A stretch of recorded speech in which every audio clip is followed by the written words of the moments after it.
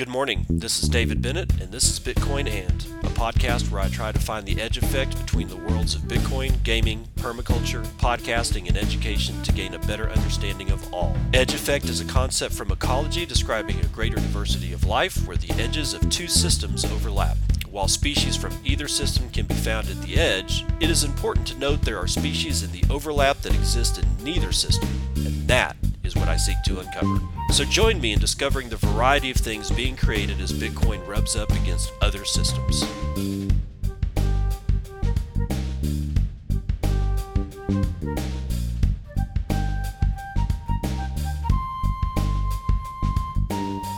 It is 10:30 a.m. Central Daylight Time. It's the 25th of June, 2021, and this is episode 444 of Bitcoin And.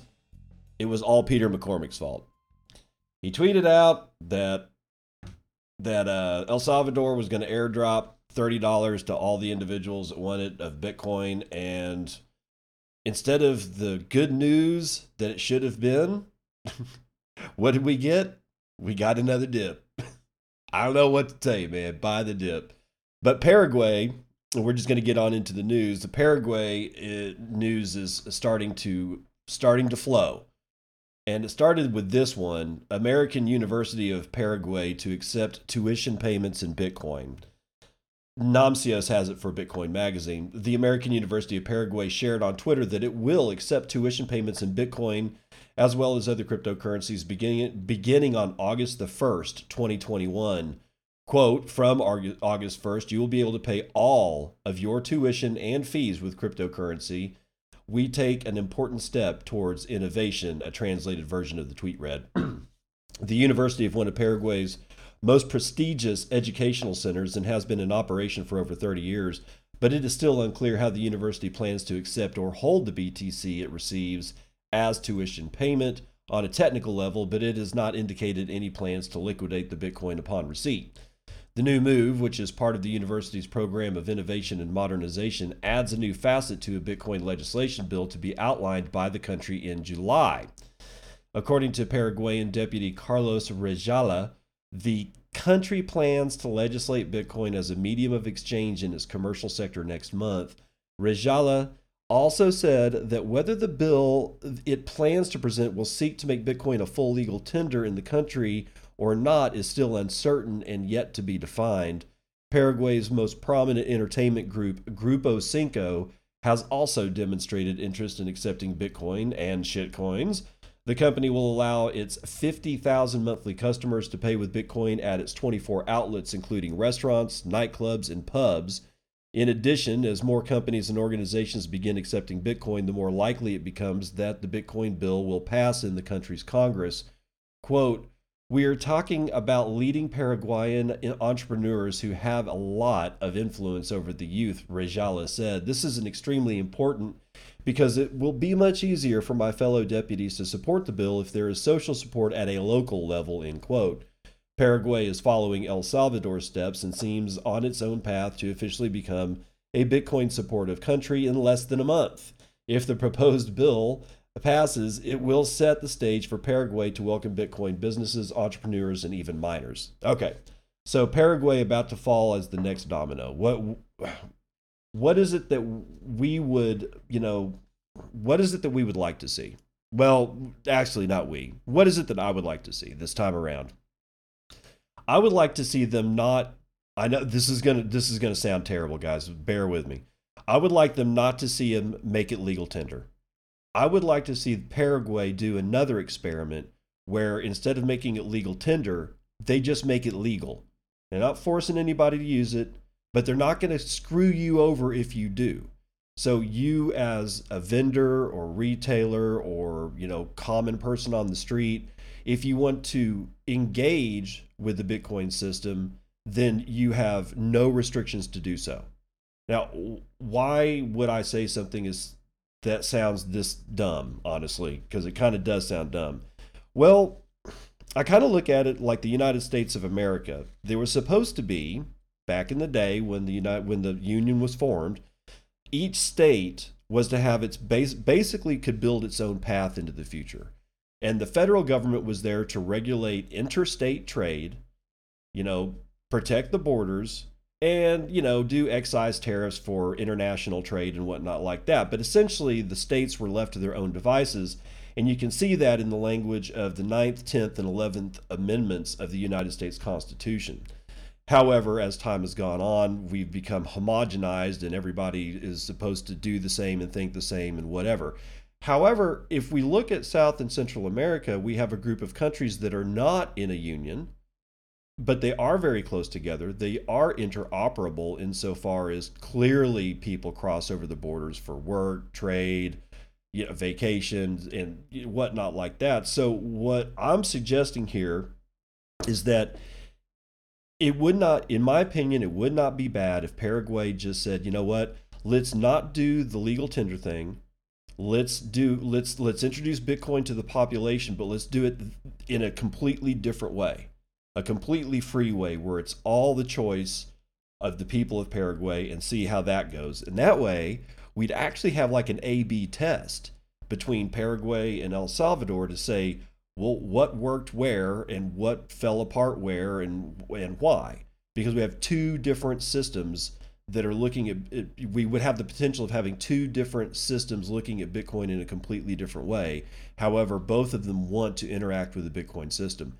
So I'm hoping that Paraguay does not make it legal tender. And that's not because I hate Bitcoin. It's just because we have this chance for an experimentation to occur, and experimentation is always good.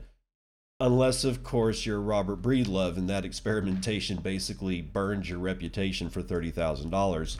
That's not an option for me, guys. I'm firmly against burning your reputation for something as pissant as $30,000. Now, Tanzania, across the Atlantic and getting into Africa, Tanzanian C Bank says it is working on president's cryptocurrency push. Now, this is from Yahoo Finance. This is Nizalik Dowson.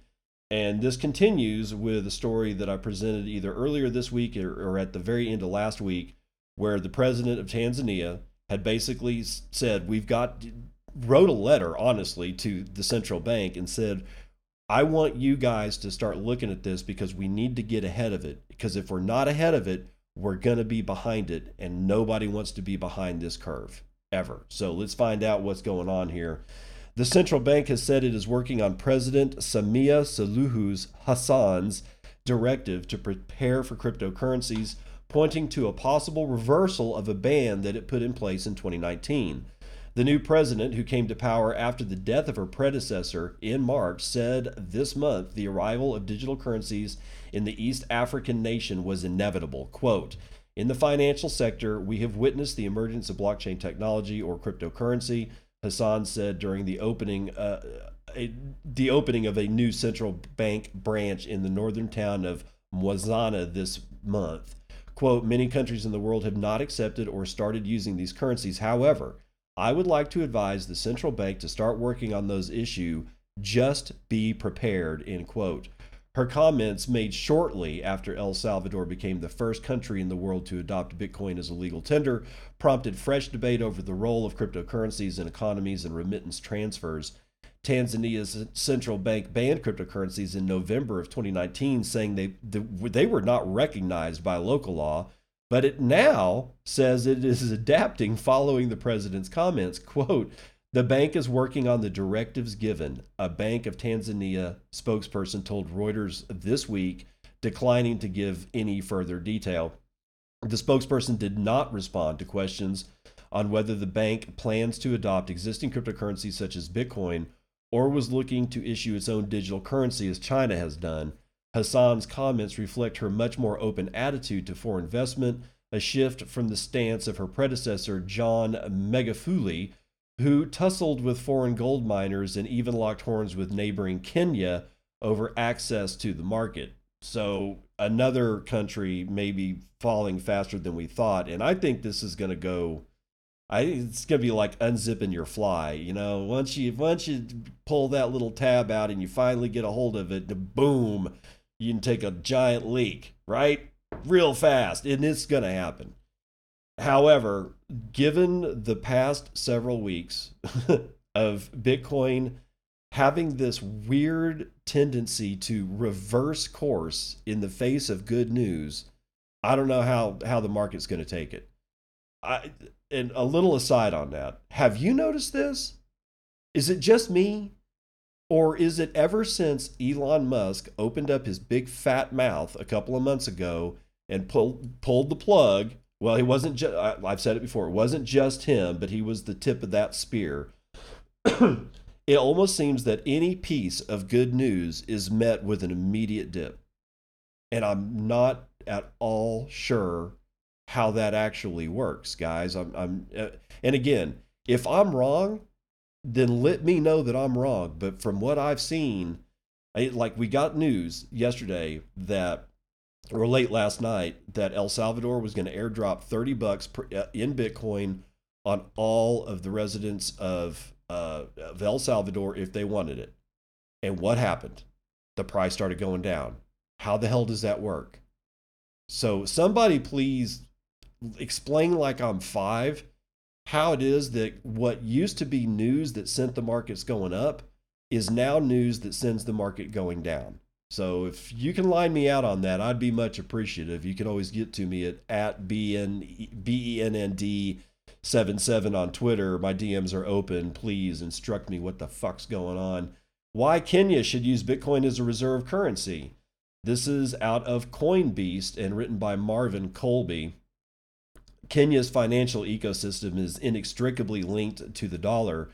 Kenya's central bank is in charge of monetary policy, and it holds a substantial amount of the country's foreign exchange reserves in dollars. This exposes the country to systemic shocks in the economy as witnessed during the aftermath of the COVID-19 thing. For example, between January and December 2020, the level of foreign exchange reserves held by a central bank in Kenya fell by $1 billion to $7.75 billion total. A case can therefore be made for allocating a percentage of its reserves in Bitcoin. This argument can be supported by a number of explanations. Kenya's public debt has been surging out of control and currently sits above 50% IMF threshold. There is no surprise, therefore, that a sizable number of techno-savvy Kenyans have already begun holding Bitcoin. In Africa, Kenya ranks second to Nigeria with regard to Bitcoin activity, coupled with allegations of currency manipulation to hide the weakness of the Kenyan shilling and a fluctuating dollar. It is only prudent that Kenyan policymakers begin investigating new methods of cushioning Kenya's currency into the future. So they've got basically kind of a bulletproof list of the reasons here. One is growing public debt. At the onset of the COVID-19 pandemic, Kenya's government had opened up to more debt from international institutions. More recently, the IMF loaned Kenya $2.4 billion in April, leading to a huge uproar from the citizenry. There have been rumors of the country's port being collateral for Kenya's debt to China. Oh, God. Currently, Kenyan debt sits at 65% of its gross domestic product. Wow. Okay. That IMF loan is just, by the way, those IMF loans are designed specifically to chain third world countries down. It's a slavery tool. That's what the IMF is. It's a slaving tool. And I know that's harsh, but it's the damn truth. 2, Bitcoin adoption is on the rise in Kenya. Kenya is among the top 10 countries in the world with the highest holding of Bitcoin, according to statistics from 2020. A report by Citibank also stated that Kenyans had accumulated holdings of Bitcoin estimated at more than 163 billion Kenyan shillings. The figure amounted to 2.3% of Kenya's GDP at the time. This is despite official warnings from the Central Bank of Kenya for Kenyans to desist from engaging in the exchange of virtual currencies. 3, currency manipulation. The Kenyan government has been put to task on allegations of currency manipulation. A recent country report by the IMF, oh God, reported that the country's currency was overhauled by 17.5%. During Kenya's most recent bilateral trade discussion with the United States, the matter of currency manipulation arose, with the Americans seeking an undertaking that the exchange rate would not be influenced. 4, weakening of the United States dollar.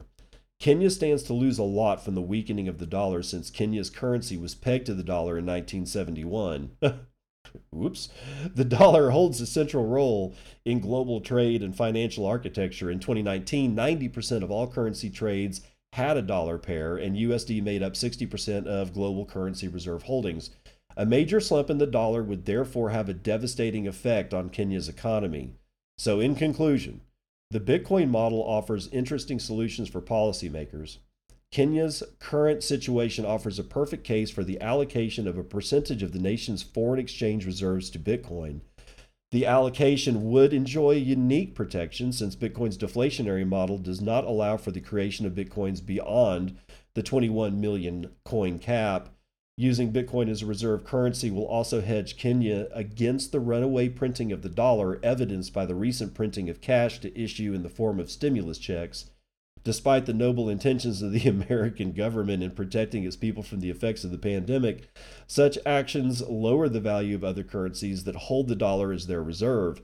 Using Bitcoin as a reserve currency is also likely to be welcomed by Kenyans who have shown active involvement in the Bitcoin ecosystem. So, Kenya may be next, and hopefully Nigeria right after that, or right before it. It doesn't really matter which way it goes. Honestly, the whole continent of Africa is ripe for Bitcoin development within their own internal economies. So we'll have to wait and see. But this is what I'd kind of been harping on this for about the last year and a half, saying that essentially my thesis is I don't care if first world countries go all in on Bitcoin. Hell, I don't even care if they look at Bitcoin sideways. And I certainly don't give a shit if they hate it. I don't need their adoption. I don't need the West's adoption. I don't need China's adoption. I don't need India's adoption. What I need is all the countries in the world that have basically been left behind to gut up, grab a sack of balls, and tell the IMF, the World Bank, and other institutions around the world to fuck straight off. That they are sovereign nations, they are sovereign individuals, and they're going to do whatever the fuck it is that they please, and they don't want to hear about anybody else's bitching and moan fest, like Peter Schiff, right? So what I'm looking at from Mexico all the way down to the tip of Argentina. I'm looking at the entire continent of Africa, save South Africa, because they're essentially first world country and in the West.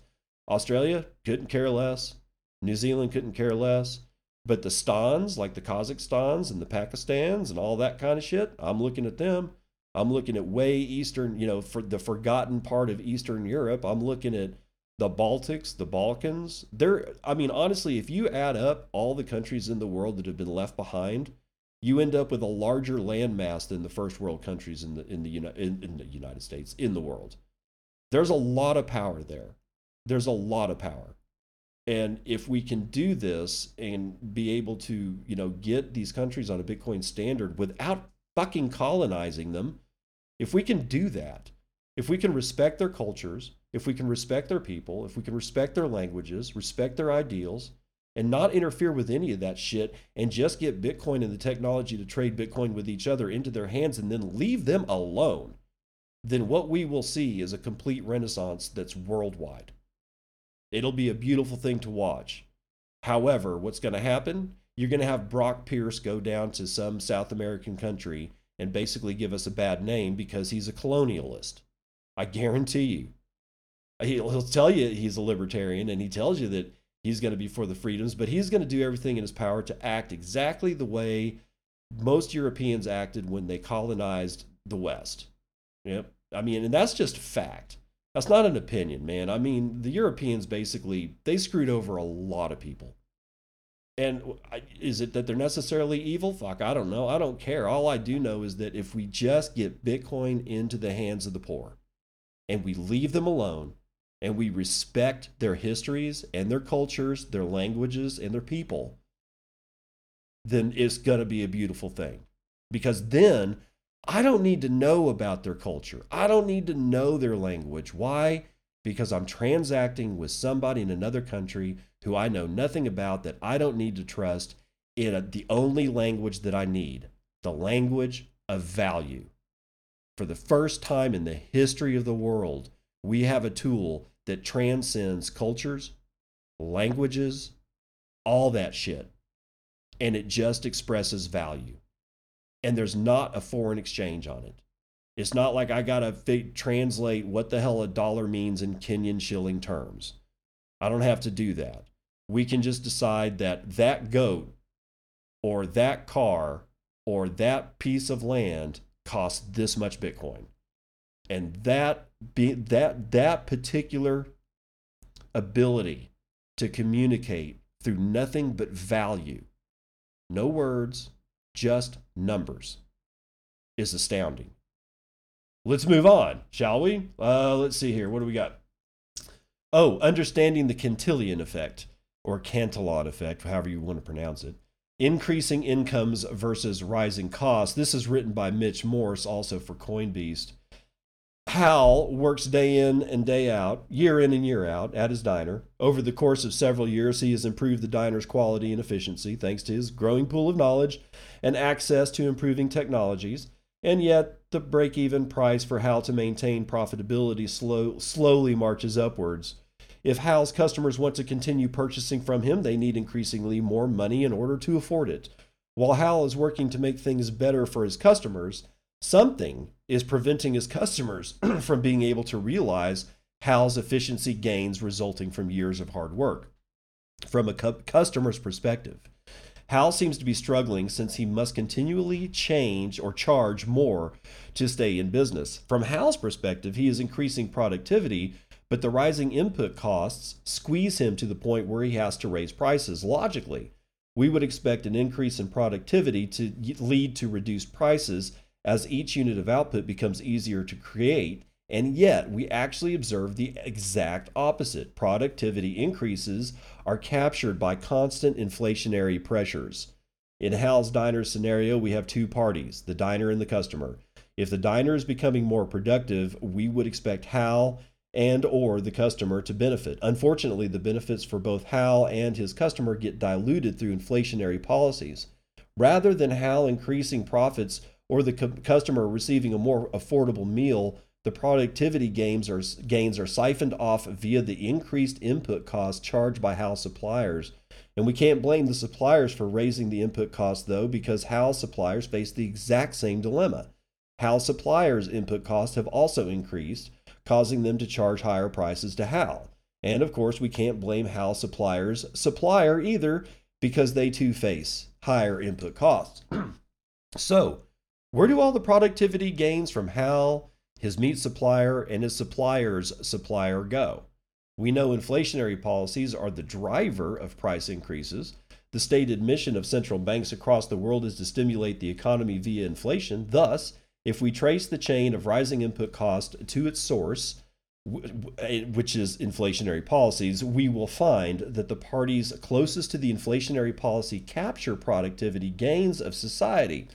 In other words, the party who receives newly created money increases its purchasing power, causing a relative decrease in the purchasing power of everyone else. This is called the Cantillon effect. Basically, those closest to the new money win, while those furthest away from the money lose. While Hal's Diner is on the losing end, we can view the winning side of the Cantillon effect with another simple example. If Haley's car dealership creates a fresh $1 million out of thin air, she can instantly afford to buy more goods and services than her peers. If she spends the $1 million on new inventory, her suppliers gain an advantage over the competitors. As the second recipient of this $1 million, the suppliers have an advantage over everyone except Haley, the original recipient. The suppliers can now increase their resources thanks to the freshly created $1 million, but their competitors cannot. As this $1 million continues to be cycled throughout the economy, each recipient receives a lesser advantage than the person before them. The first people to receive the newly created money are actually wealthier since this new money has yet to be priced in. They will see income go up before their costs rise to reflect the increased amount of money in the system. Down the chain, however, people only feel wealthier. In reality, it's just a mirage. They have more money than before, but so does everyone else. This is Hal's exact scenario. He receives more revenue, but so do his suppliers and competitors. In other words, Those receiving the new money last will be forced to chase higher incomes in order to keep up with rising costs. The winners of the Cantillon effect are those lucky enough to participate in the rising incomes cascading down throughout the economy, starting with the recipient of the new money. The losers are those unlucky enough to be hit with increased costs perpetuated by the rising incomes of the winners. Where does Bitcoin fit in? In the current system, new money is created by the wealthy and powerful, giving them and anyone closely interacting with them an advantage over everyone else. These people can create as much money as they see fit. With Bitcoin, new units can only be created by miners that provably contribute hash rate to secure the protocol. Bitcoin's monetary policy is set in stone and verifiable by network participants. Thus, the miners cannot create as many new Bitcoin as they see fit. They are subject to the rules of the Bitcoin protocol just like everyone else. In short, the existing system allows for those in power to use the Cantillon effect to a nearly limitless extent, while Bitcoin strictly limits the impacts of any Cantillon effect. So, there you go. That's a good way to look at the Cantillon effect. We talk about it a lot in this space. So if you didn't know what it was, that's what it is. But let me give you another scenario here that's real. BlackRock as a hedge fund, they're close to the money printers. They're as close as you can be to the money printers. And with the money printers going burr, all of a sudden BlackRock has a whole shit ton of cash that they're sitting on. Well, they're not dumb, okay? They're not. They don't want to sit on cash either. However, they're not smart enough to buy Bitcoin. So what do? They find a middle ground. What is it? Single family homes, which they've been snapping up at 25 to 30% over market pricing, which means that if I sell my house, let's say I put my house on the market for $200,000, I might be able to sell it to, BlackRock for, $250,000. Nobody else can afford that. They can. Why? Because they're sitting on a lot of cash. Is everybody else? No, not like that. Nowhere close. So what happens to housing prices? Well, they go up, which means now you've got to hustle for a raise or start working a second job or something to be able to participate in quote unquote the American dream. And it's slowly slipping away. Actually, it's not slowly slipping away. It's actually gaining some damn speed here. People like BlackRock have an awful lot of money to spread around. And for whatever reason, they have chosen single family residential homes as their meal of choice right now. I'm sure that they'll start looking at other assets after a while, but for right now, it's pushing housing way, way, way, way, way, way out of the reach of your normal human being. Now, the dip. Now, I've said a couple of times earlier today about the fact that we got good news out of El Salvador, and what did it do? It pushed the price down. Well, maybe there's a little bit more going on to that as well. And here it is. Binance served warning by Japan's FSA for operating without authorization. Osato Avan Namoyo is writing this one for Cointelegraph. Crypto trading platform Binance may once again be heading for a standoff with financial regulators in Japan. Excuse me. On Friday, the Financial Services Agency issued a warning to Binance, accusing the company of offering crypto exchange services in the country without registration. The agency also served a similar warning in crypto derivatives trading platform Bybit back in May. After China banned crypto trading in 2017, Binance, along with many other Chinese exchanges, moved to Japan. Soon after, the FSA made Japan become the first jurisdiction to develop clear-cut crypto exchange rules, which, among other requirements, mandated compulsory national registration and licensing for platforms looking to operate within the country. While exchanges such as Huobi complied with the FSA's directives, Binance elected to move its operations to Malta in March of 2018. As previously reported by Cointelegraph, Binance first announced plans to restrict customers from Japan back in 2020. Japan's amended Payment Services Act, which went into effect in the second quarter of 2020, also provided greater clarity for crypto exchanges in the country, albeit with more stringent regulatory provisions. A planned partnership with Japan-based digital asset exchange Taotao also fell through in October, halting any re-entry attempts for Binance into the country's market. Japanese financial services giant SBI eventually acquired TaoTao a few days after ending negotiations with Binance. A Binance spokesperson told Cointelegraph that the exchange, quote, does not currently hold exchange operations in Japan, nor do we actively solicit Japanese users, adding that it does not comment on regulatory matters. But they did say, quote, what we can say is that we take a collaborative approach in working with regulators, and we take our compliance obligations very seriously. We are actively keeping abreast of changing policies, rules, and laws in the new space. End quote. The crypto exchange giant has come under scrutiny from regulatory agencies in several jurisdictions. The company reportedly came under investigation by both the United States IRS and the Department of Justice. Binance stock token trading also drew attention from German and British securities watchdogs back in April. In September of 2020, the Financial Action Task Force characterized Binance's jurisdiction hopping as being indicative of a crypto exchange looking to avoid regulations. Well, why wouldn't you? If you can, why wouldn't you avoid regulations? I mean, that's just honestly, it's like if you have a fiduciary commitment to anybody, then you should be looking to avoid regulations, because regulations compliance is expensive.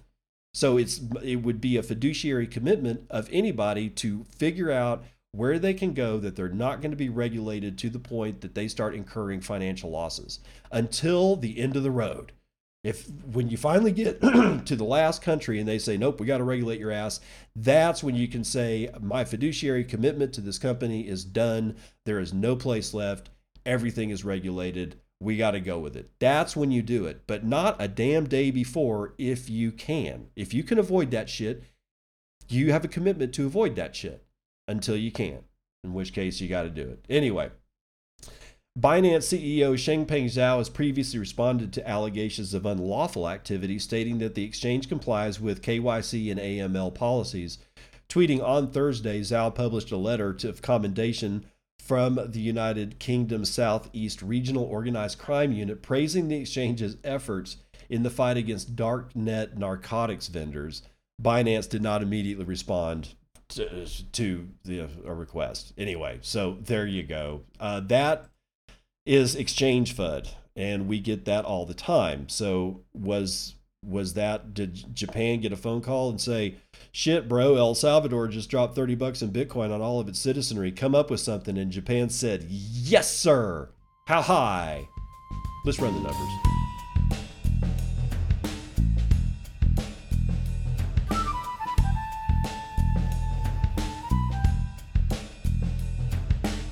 CNBC Markets. We've got all the indices in the green today. S&P 500 up a quarter point. NASDAQ, however, is flat. Dow Jones is up 0.68%. FTSE is up a third. Nikkei is up 2/3. The Hang Seng is up almost 1.5 points. Shanghai is up 1.15%. So there's your indices. Looks like they're having an okay day. Bond yields are all pushed up on the 10, 30, and 5-year bonds. Yields are as such. 10-year is yielding 1.5%. 30-year bond is yielding 2.15%, and the 5-year is 0.92%. Oil having a banner day yet again. West Texas Intermediate coming in at $73.99. Man, almost $74, dude. And that's after an almost full point gain on price. Natural gas, 2.55% to the upside. We are now at $3.50 for 1,000 cubic feet. Holy shit. Gold likewise seeing gains, although not to Peter Schiff's satisfaction. 0.14% to the upside has gold at 1779.3. I like it when gold's at 1776. I don't know why. Silver likewise up, but much more. 0.3%, coming in at $26.13. And let's see. Okay, yeah, let's just go ahead and do real money. As noted, we have a dip. We're back down to $32,806. According to bitinfocharts.com, that is. 224,000 transactions performed in the last 24 hours gives us about 10,000 transactions per hour on average, with 670,500 BTC being sent in the past 24 hours. That's 27,900 BTC being sent every hour on the hour, with an average transaction value of 2.99 BTC and a median transaction value of 0.025 BTC. That's actually low. It's coming in at $832. Block times are still high. Why? Because we're waiting on the difficulty adjustment and a lot of miners are offline because China. Anyway, block times are 13 minutes and 35 seconds. 0.44 BTC being taken in fees on a per block basis.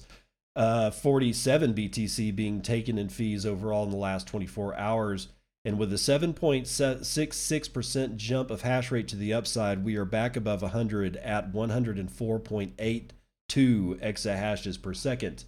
Your shitcoin experience, or indicator rather, is Dogecoin at almost a quarter. Almost a full United States quarter dollar. Jesus. I don't know. Man, it was down to 19 cents yesterday. Whatever. Anyway, let's see. Clark Moody's got 16,213 transactions waiting on 20 blocks to clear his mempool. We have $614.9 billion of market capitalization. That is 5.29% of gold's entire market cap. And we can now only buy 18.4 ounces of shiny metal rocks with our Bitcoin, of which there are 18,742,422.75 BTC in circulation. 1,612 of those sons of bitches are in the Lightning Network at a capacity value of $52.8 million, being run over 11,939 Lightning nodes with 50,517 payment channels open, or at least the ones that we know about. There is in fact 64.5% of the Lightning Network now being run over Tor. I do believe that that's an all-time high. There are 1,039.62 BTC in the Tor side of the Lightning Network, and that's being run over 6,519 nodes that we know about, and that's going to do it for Vitals.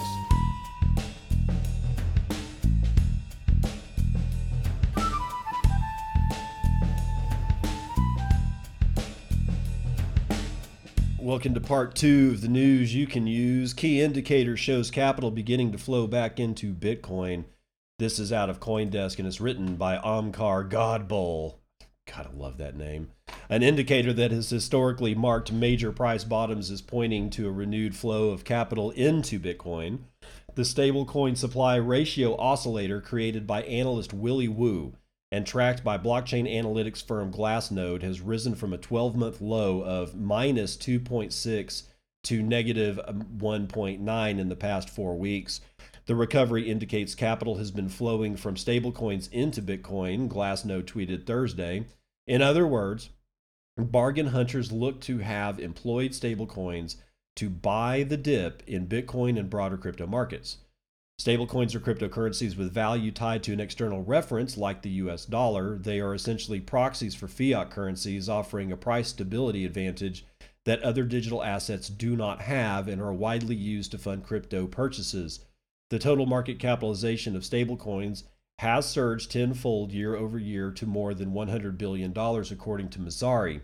The stablecoin supply ratio is the ratio of the Bitcoin supply and the stablecoin supply denoted in BTC. Quote, when the ratio is low, the buying power for Bitcoin is high, as the same amount of USD can buy relatively more BTC. Conversely, a high ratio means fiat has weak buying power, end quote, Glassnode said in an explainer blog post. The stablecoin supply ratio oscillator helps traders identify extreme readings on the SSR and any impending trend change. The metric, however, doesn't consider the fiat-based trades of Bitcoin or Bitcoin derivatives and is not a perfect indicator. Remember that, people. All models are broken. Some are useful. This is one of them.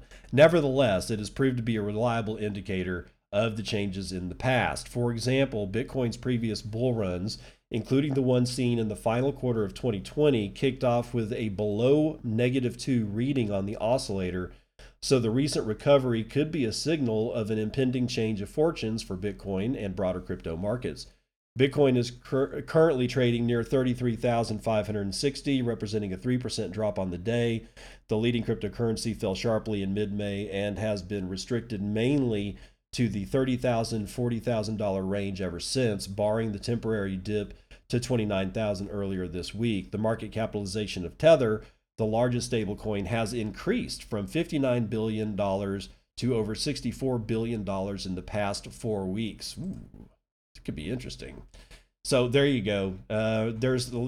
Honestly, when I tweeted this particular news story out, I said this is becoming exhausting. It's just like this. It's like this. Like Twitter is my own indicative oscillator, and I'll see people like going up. We're going up again, and we're going down again, and it's like, and then all these reasons come out for why, and it just after a while, I'm just like, I'm all like bleary eyed and I'm confused and I just want to curl up and like you drink myself into a fucking coma. I just want to wake up and have all the haters just gone because I'm tired of battling the crap. I think a lot of us are really fatigued at this point for just the constant defense, constantly defending Bitcoin against people that we know do not have the best interest of the people of the world in mind. And we've let them grow immensely strong. And it's going to take an immense amount of effort from us to even make a dent in their armor, but dents we shall make until that armor finally falls away. Or the giant just dies of natural causes, which is probably more likely what's going to happen anyway. Oh, and indicative of the giant dying of natural causes, we have this. We're living through the first currency system shift in 50 years, says Dylan LeClaire from Bitcoin Magazine. United States Treasury Secretary Janet Yellen, quote, "We can't tolerate any chance of defaulting on the government debt, and there is a lot of uncertainty," end quote. Consider this a signpost. This statement by Yellen, while assumed by most investors, is just another sign of the times. For those who are not yet aware, we are living through the first bursting global sovereign debt bubble in 100 years and the first currency system shift in 50 years. Sovereign debt bubble? Currency system shift? Yeah, you heard that right. When Janet Yellen, former chair of the Federal Reserve and incumbent U.S. Treasury Secretary, states that the U.S. will not be allowed to default on its debt obligations, she's right. The federal government will not explicitly default on its debt. Instead, it will implicitly default, which is in fact exactly what is happening today. Money printer go burr, baby. What exactly is the difference between implicit and explicit default, you ask? While the history of government defaults is quite nuanced, fill out your bingo cards, we will briefly examine two examples of sovereign default, both of which occurred in the United States over the last century to provide some context. Here we are in the Roaring Twenties. The 1920s were known as the Roaring Twenties, and for good reason. Following the conclusion of World War I, U.S. productivity soared as inventions and technological advances, such as the mass production of the radio and automobile, brought about the most prosperous times in all of recorded history. Not only was technological advancement occurring, but the stock market absolutely soared, bringing about wild enthusiasm as everyday people grew wealthy, as the Dow Jones Industrial Average nearly grew by a factor of 5 from 1920 to 1929. However, the booming stock market was not a result of a new paradigm of productivity or financial markets like many believed at the time, but rather was mostly due to unchecked credit expansion, which created a massive asset bubble, hence BlackRock buying up all the houses. Can you see the mirror image here, people? During the later years of the 1920s, many individuals and entities would borrow solely to invest in the stock market that seemed to only go up. Collateral values increased, then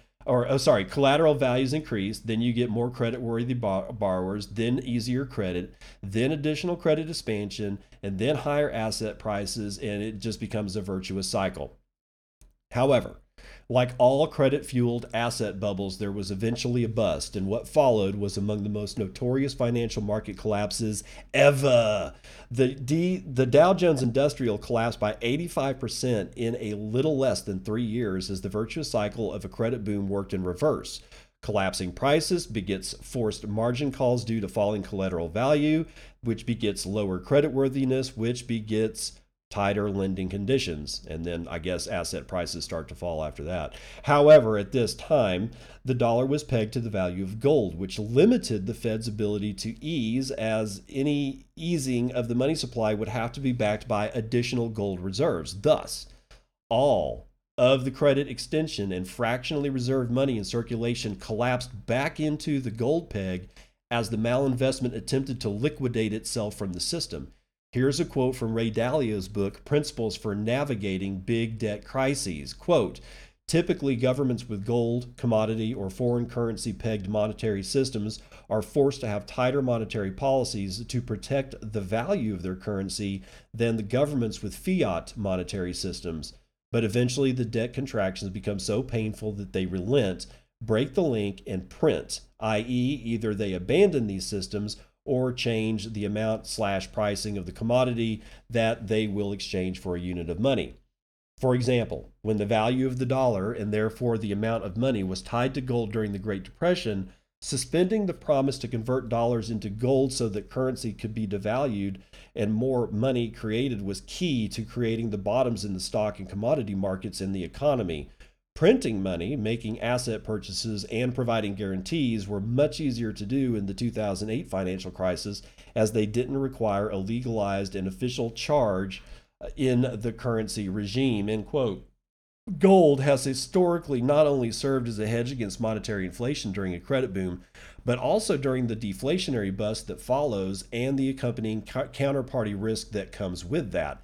In 1933, President Roosevelt issued Executive Order 6102, which mandated that all privately owned gold be handed over to the government. Shortly after, in 1934, Roosevelt revalued the gold peg from $20.67 per troy ounce to $35 per troy ounce. The stated reason for the order was that hard times had caused hoarding of gold, stalling economic growth, and worsened the Depression, end quote. The reality was that this was no fault of greedy gold hoarders. This was an explicit default. The United States dollar, which was pegged to a known amount of gold, was no longer redeemable at the conversion rate, and U.S. citizens were the ones burdened with the devaluation. There was not enough gold in reserves to redeem all of the claims in circulation. This was a direct result of fractional reserve banking. Thank you, Dylan LeClaire. I appreciate that little primer on what's going on with that. However, it should be noted what happened pretty much very quickly after that. World War II. What's the best way to get your economy back? Have a war, which I don't think it works anymore, but back in the day, worked just fine because after World War II, same shit happened, dude. Just not, clearly not to the extent. Although where we are now with BlackRock buying all the homes and the, stonks only go up, it's a pretty clear mirror image of what happened at the end of the 1920s. So I don't know what to tell you. Buy the dip, dude. BTFT. Bitcoin miner TeraWulf to merge with NASDAQ-listed Iconix. This is CoinDesk Jamie Crawley. TeraWulf, an environmental, social, and governance-focused Bitcoin mining company, is set for a NASDAQ listing after it agreed to merge with Iconix, an imaging technology company whose stock trades on the NASDAQ. Why does this remind me of the Kodak miners? If you don't know what I mean by Kodak miners, that was fun times, baby. Fun times. Moving on, the two agreed to form a new holding company, an announcement Friday said. The new company will bear TeraWulf's name and is expected to trade on NASDAQ under the ticker symbol WULF, W-U-L-F. Paul Prager, chairman and CEO of TeraWulf, will hold the same positions in the new company. Iconix investors will receive $5 in cash and 1 share in the new company for each share that they hold. Iconix stock closed at $11.30 on Thursday. They will also receive 1 contingent value right, which is a CVR. The CVRs, which won't be publicly traded, entitle them to 95% of the proceeds from a sale of Iconix imaging business and will expire after 18 months. TeraWulf aims to mine Bitcoin with over 90% zero carbon energy. It has more than 60,000 mining machines on order, giving it 50 megawatts of mining capacity. It expects that to grow by 800 megawatts by, good God, 2025, 800 megawatts by 2025, enabling a hash rate of more than 23 exahashes per second, which means the machines will be able to compute more than 23 quadrillion calculations per second. As of Thursday, Iconix had a market cap of $22.3 million. So, okay, look, this is more about that ESG bullshit, which I do believe is obvious bullshit. However, I cannot escape the following issue. I have more people interested in mining Bitcoin, and they want to use renewables. Now, I can laugh at that and I can say that you're following a bullshit narrative, but in the end, what am I getting? Bitcoin's becoming more secure. So maybe, possibly, unless we're where we should fight ESG is the mining companies that are like if somehow or another, let's say Great American Mining, using flare gas, gets, I don't know, pegged by the U.S. government as being non-ESG compliant, even though it's clear that what they're doing is better for the environment than just releasing pure methane, which is 10 times worse than carbon dioxide in the atmosphere. And there's no real methane sink like there is a CO2 sink. I talked about that yesterday. We destroyed our agricultural lands, and that's why we're having an increase in CO2, because there's no place for it to go. It used to go into the prairies and the grasslands, not anymore, because we monocultured everything to death. But let's say that happens.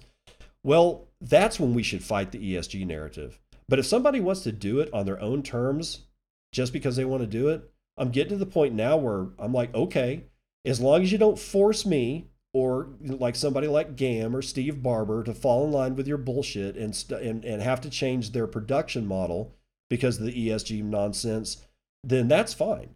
But if you do force a model change on these people that have pioneered this stuff, that's where the fight needs to be.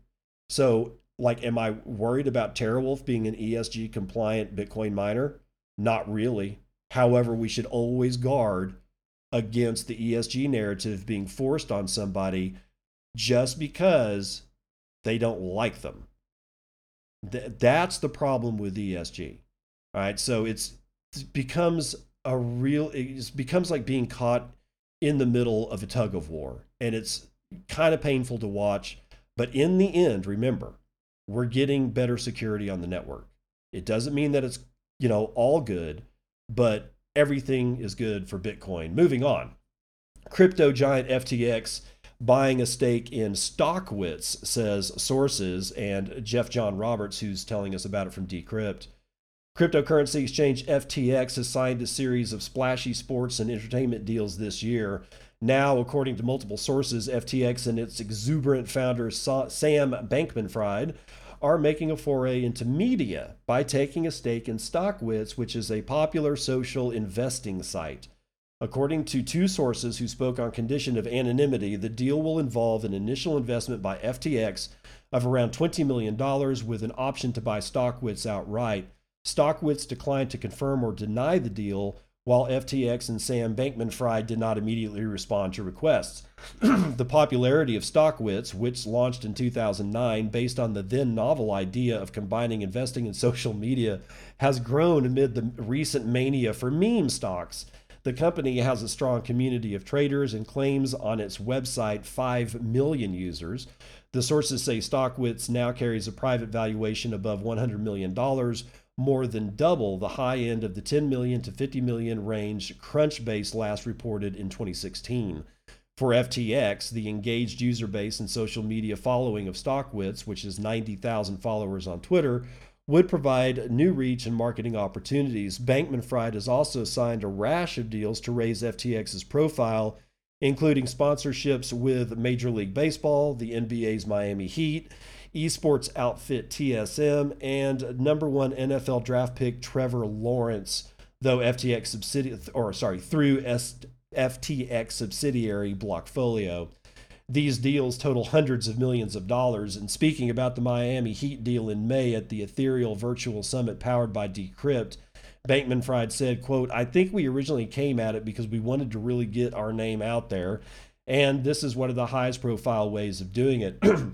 Owning part or all of Stockwits would offer another way to get FTX's name out there. And given that Stockwits also runs a small trading platform, it has the potential to expand FTX's user base.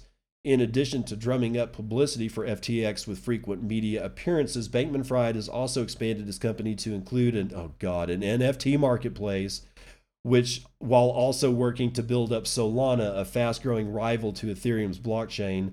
Bankman-Fried's decentralized exchange Serum runs on Solana. So Well, yeah, some shit coinery there, but FTX has been in the news ever since the deal with putting their name on the stadium in Miami and working out the deal with the Heat and all that shit. So I thought I'd let you know what this Bankman Fried guy is doing. Let's see what else is on the chopping block for today.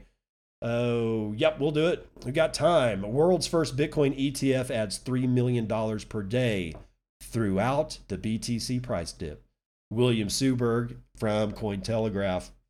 The world's first regulated Bitcoin exchange traded fund actually benefited from the recent price dip, data shows.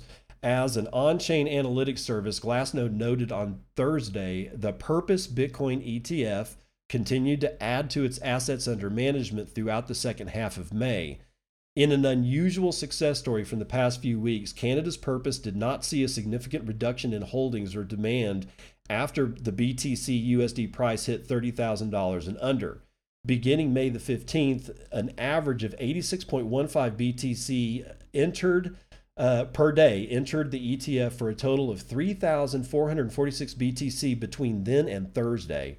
In total, Purpose now holds 21,114 BTC worth about $720 million.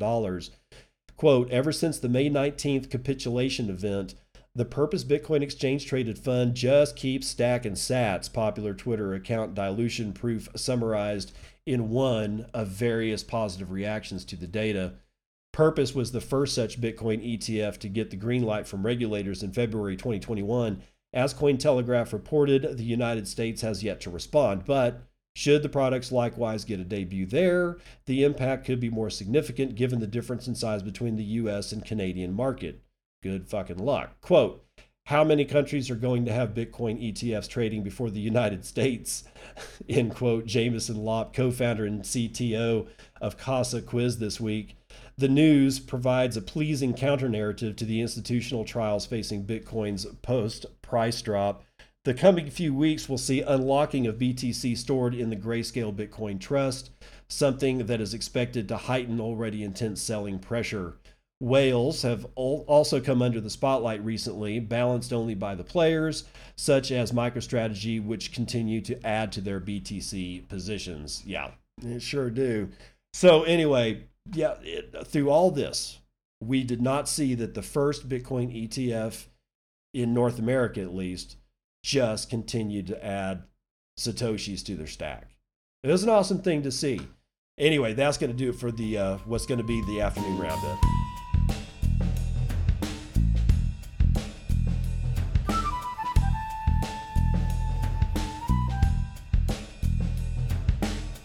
Man, I love it when I put my browser back together. I won't get into what's going on there, but I have to separate. I generally separate one of my browser tabs out to do the show with, so I don't see any of my other tabs. So when I put my browser or put my tab for Twitter back into my main browser with all the other tabs, I automatically, the first thing that I see in the Twitter thing, because I'm always reading the stories and I'm not looking at Twitter.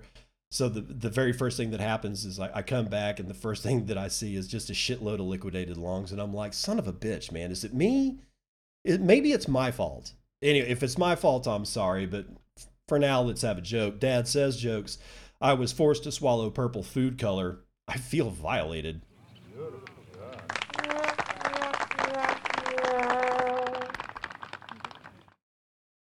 Woo. That was a good one. All right, it's Friday. We're dipping again. I don't know what to tell you. Just hold on, man. If you're in it for the long game, then you got to be in it for a really, really, really long game. Otherwise, the shit just doesn't make any sense. And we're talking about a world-shifting technology here, and it's not going to happen overnight, and it's not going to be easy. If it's not painful and it doesn't take a long time, it's probably not worth it. Buy the dip. I think the stimmy checks are coming July the 15th or something like that. Be prepared to use the powder to, all your dry powder to buy the damn dip. And we'll have to see what Paraguay does. I'm watching Central America very closely. I'm watching Africa intensely, both of the continents, Central and South America and Africa. I'm watching, this area very intensely. And I'm only interested in what's going on in non-first world countries. The first world has shot its wad. You had your chance and you screwed it up through greed, through grift, through graft, through bullshit, through lies, through pedophilia, through foisting, quote unquote leaders upon us that have no intention of serving the public interest. And after decades and decades and decades, well, you see what's happened. And the West had its shot and it pissed it away. We'll have to see what Central and South America and Africa can do next. It's going to be an interesting shift. I'll see you on the other side. This has been Bitcoin and I'm your host, David Bennett. I hope you enjoyed today's episode and hope to see you again real soon. Have a great day.